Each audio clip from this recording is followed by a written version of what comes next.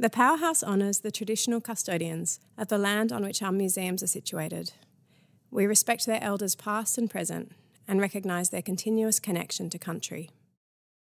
We respectfully advise First Nations audiences that Eucalyptusdom and this podcast, in relation, address the museum's colonial collection practices and include objects and materials of and from country.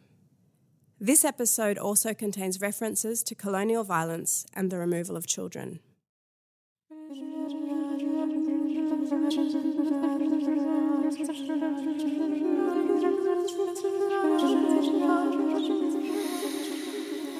I'm Agatha Goth-Snape and I'm an artistic associate at the Powerhouse in Sydney, Australia. I co-curated the exhibition Eucalyptusdom alongside Nina Earle, Emily McDaniel and Sarah Rees. This exhibition reckons with our cultural history and ever-changing relationship with the gum tree. It contains over 400 objects from the Powerhouse collection, alongside 17 newly commissioned works.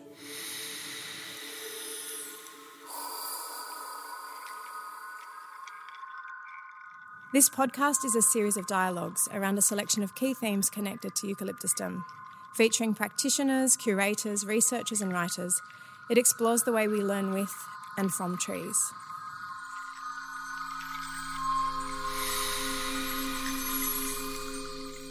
In this episode of In Relation, Spectres, Sentinels, we hear from Elisa Bunbury and Julie Goff. In different ways, both Elisa and Julie's research and practices bear witness to contested and obscured histories through the lens of the eucalypt. Here's Julie Goff.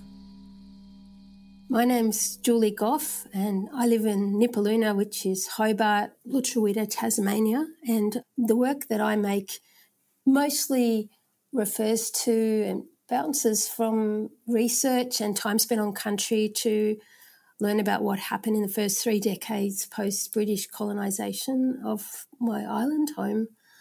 So the work that I've made for Eucalyptusdom is directly related to locating and visiting sites where cross-cultural contact and mostly violent events occurred. And I sought and looked for what type of eucalyptus were there and focused on those being the centre of the frame in most instances, or the witnesses to the events, they or their forebears. Here's Elisa Bunbury. Elisa is the curator of the Grimwade collection, bequeathed to the University of Melbourne by Sir Russell and Lady Mab Grimwade. My name's Elisa Bunbury and I live and work on the lands of the Wurundjeri Woiwurrung people in Naarm, and I grew up by the banks of the Birrarung and I now live near the banks of Merry Creek, both of which are lined with enormous, beautiful river red gums. I work at Melbourne University now as the Grimwade Collection Curator. It's a collection of art, books and archives, with the centre being around white settler colonial history. But through the core of that is Russell's very strong interest in and love for and work for Australian trees, Australian forestry, and particularly gum trees, which he was quite passionate about. The joy in working at the university is that we can look again at this material with fresh eyes and with many diverse voices, calling upon academics and students, artists and others to help us interpret this material again in the 21st century. In making Witness, her work for Eucalyptusdom, Julie was also readdressing archives.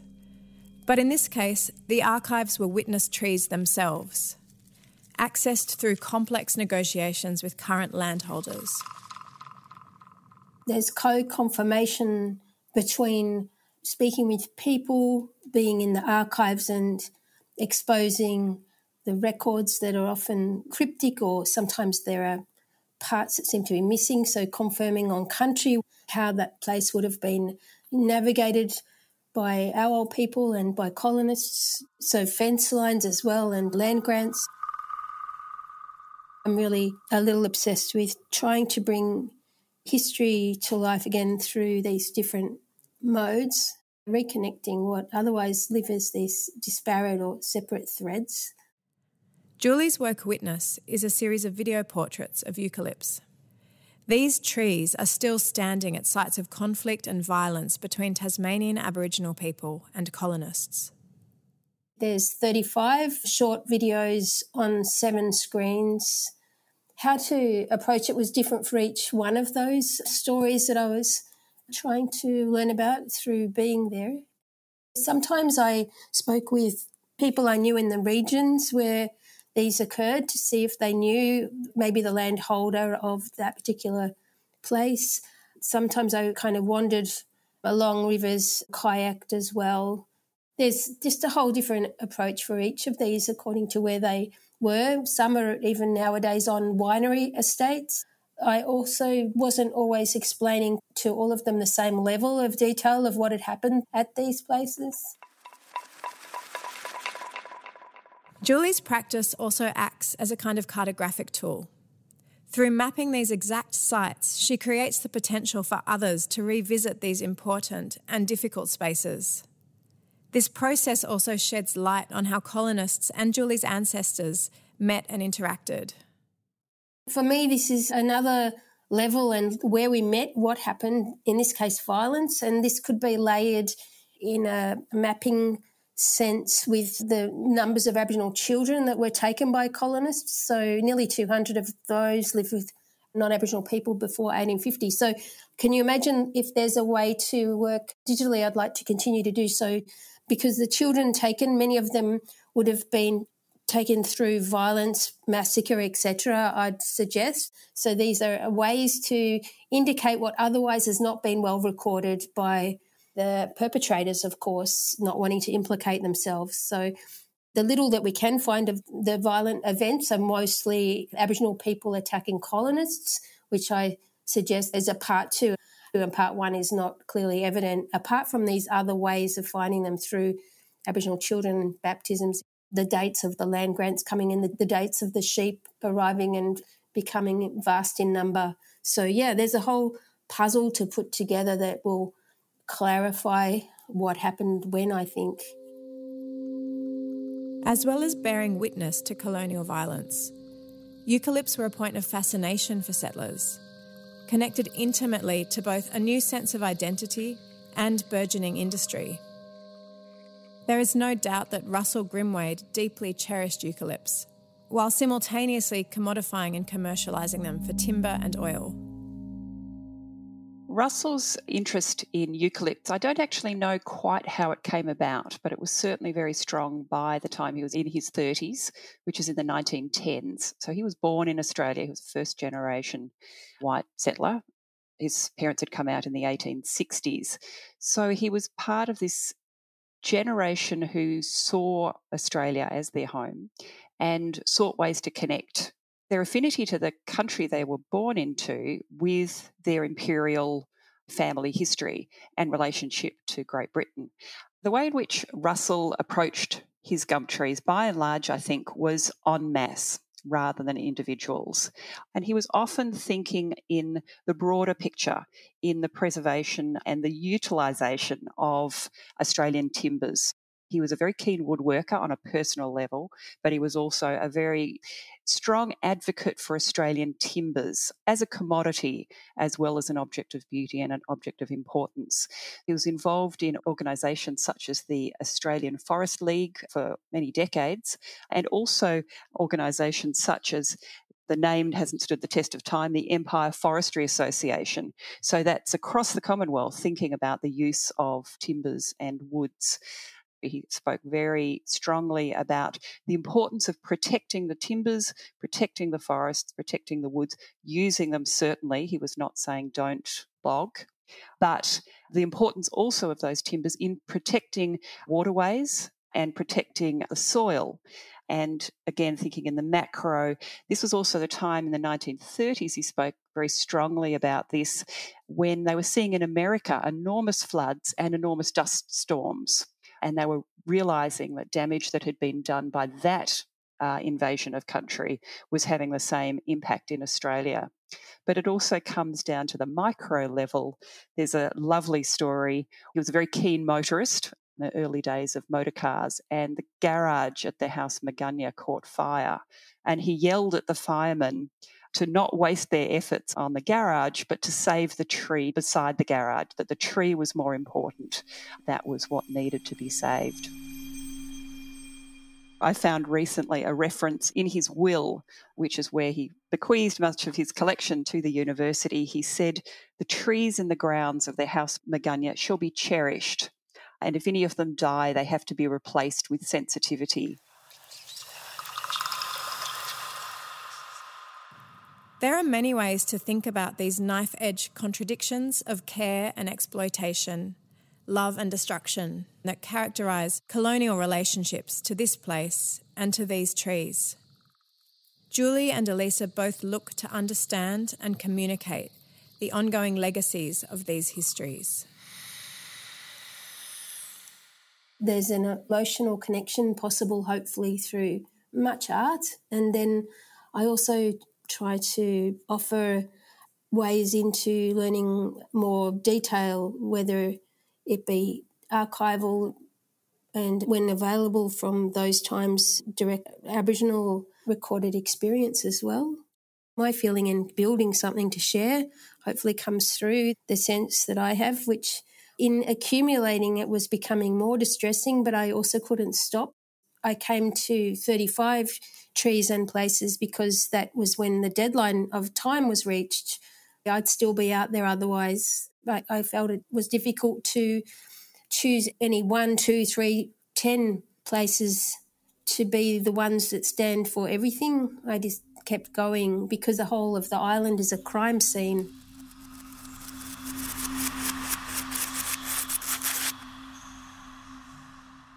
What I try is to share through making it what I was undertaking and going through, but also providing the means by which people could take this further if they're interested in learning more, that this is locatable. Anyone could consider very similar actions having taken place where they live across this continent. Elisa has been rethinking the Grimwade collection, looking more broadly and deeply at who it represents and who it doesn't. With new eyes, perspectives that were sidelined or suppressed can be acknowledged, respected and centred. This material and so much of our Australian history has been seen through such narrow, blinkered eyes. And it's our duty to look again at this and to ask as many people as possible, I think, to bring their points of view and their knowledge and their experiences to this material. And the challenge on the viewers and listeners, readers, however people are accessing our history, to be open to these new thoughts and new ideas and to think again about their own understandings. I grew up in Heidelberg, a beautiful leafy area. We literally had a beautiful, exquisite river red gum that would have been pre-Melbourne being founded in our garden. And I took it for granted. It was just part of my garden. And now I think back, and unfortunately it's not there anymore, but my parents fought so hard to keep it healthy and to keep it safe. And now I think what an extraordinary privilege that was. And think of, the generations of people who lived on that land before me that I was so unaware of in my childhood. And we need to be so much more aware of all of that past history and the present and the impact that that still has now. Trees hold both knowledge and experience. They can offer us a sense of continuity across time. The trees give you a sense that they've absorbed what happened. They're still trying to survive in often very desolate landscapes today where there's been too many sheep and too little care. Some of the country where the trees are, I grieve when I visit, and other places are struggling to regain themselves in a way. But if a tree is living, there's hope. It's still part of a network, subterranean and above. Often you will hear the birds of the region coming and going, and that also gives you a feeling of the old times. Through her work with the Grimwade collection at the Ian Potter Museum of Art, Elisa is researching towards an exhibition that will trace depictions of the gum tree through history. At the moment, I'm looking particularly at settler artists, non-Indigenous artists, because Indigenous art will be critical to this exploration.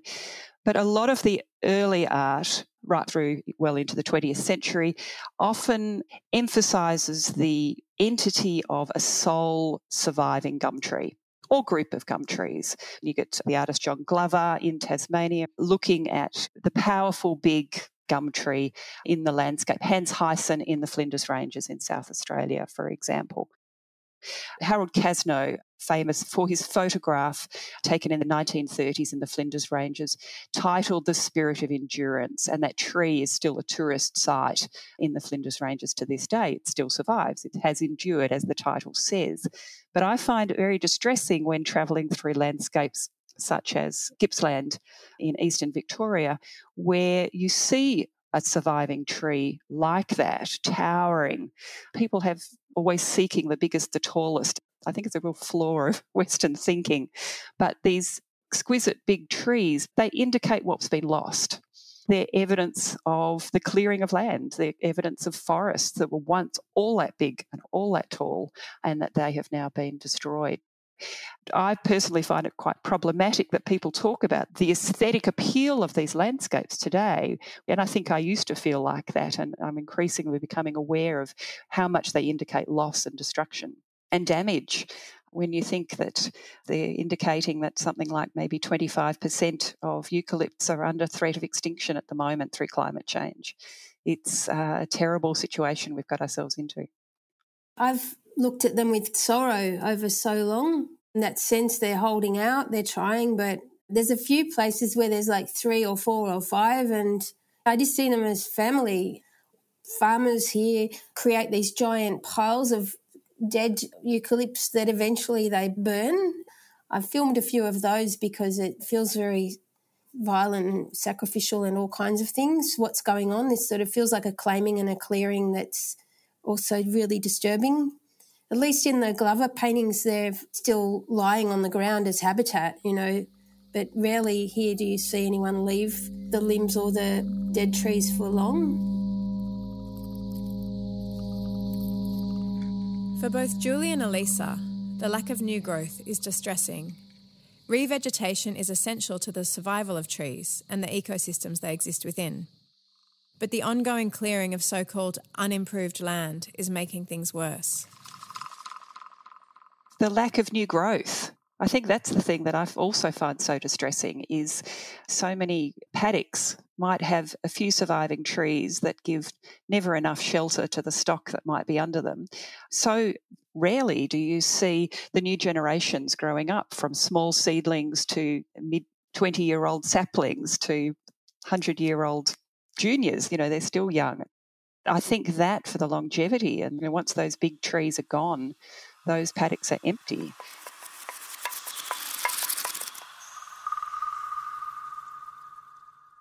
Some of the farmers I did speak with, been very telling conversations. So trying to find places that a massacre site at the Long Swamp. Well, there's no Long Swamp anymore. But also walking up the top of a hill with a farmer, and suddenly, instead of desolation and desecration, there's small orchids and beautiful rocks for lizards. And I said, oh, this is incredible up here. And the farmer looked at me and said, oh, this is unimproved land.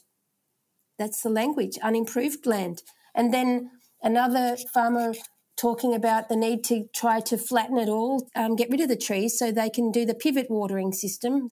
So removing the trees, but also the undulations, the lay of the land, also scraping up and getting rid of evidence of Aboriginal occupation, right? That's all of it. It's all interconnected and fairly horrific at every level. I want to quiz Elisa more on colonial art and trees. I'm interested in how eucalypt trees reached the masses overseas. What they thought of these trees elsewhere. Well, one of the things that you're talking about, trees being removed in the swamp, no longer being present.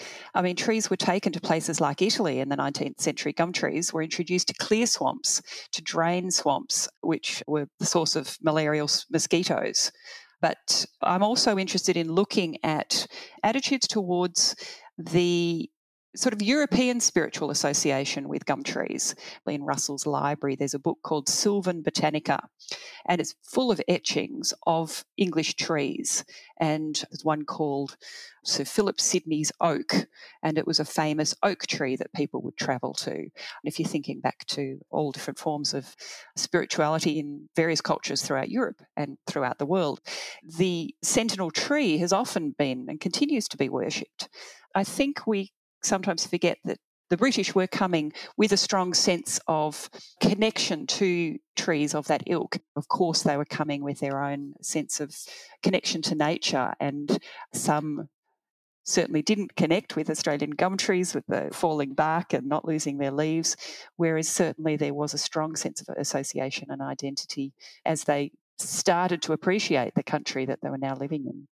Some trees I can hear ancestors, and that's not always, all times, but sometimes you can hear. I think that they're just holding on to before, and that when they're living, there's always that potential that it can recover.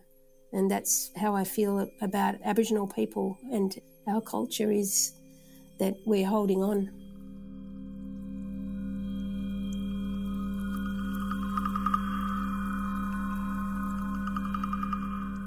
In their research and practice, Elisa and Julie take deep dives into contested and obscured histories. They reanimate and interrogate colonial and First Nations histories through the lens of the eucalypt, as sentinel, witness, and survivor.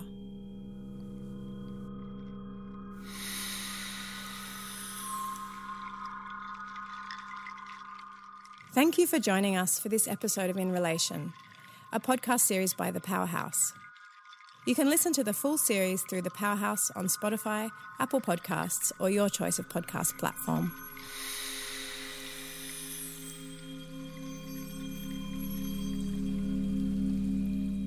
Sound for this podcast is composed by Jane Sheldon and edited by Mara Schwertfeger. The In Relation team includes Aisha Ash, Callum Cooper, Rebecca Gallo, Anna Gardner, Emily McDaniel, Sarah Rees, Hannah Saunders, Cara Stewart, and myself, Agatha Goth-Snape. The commissioning editor is Lisa Havilah.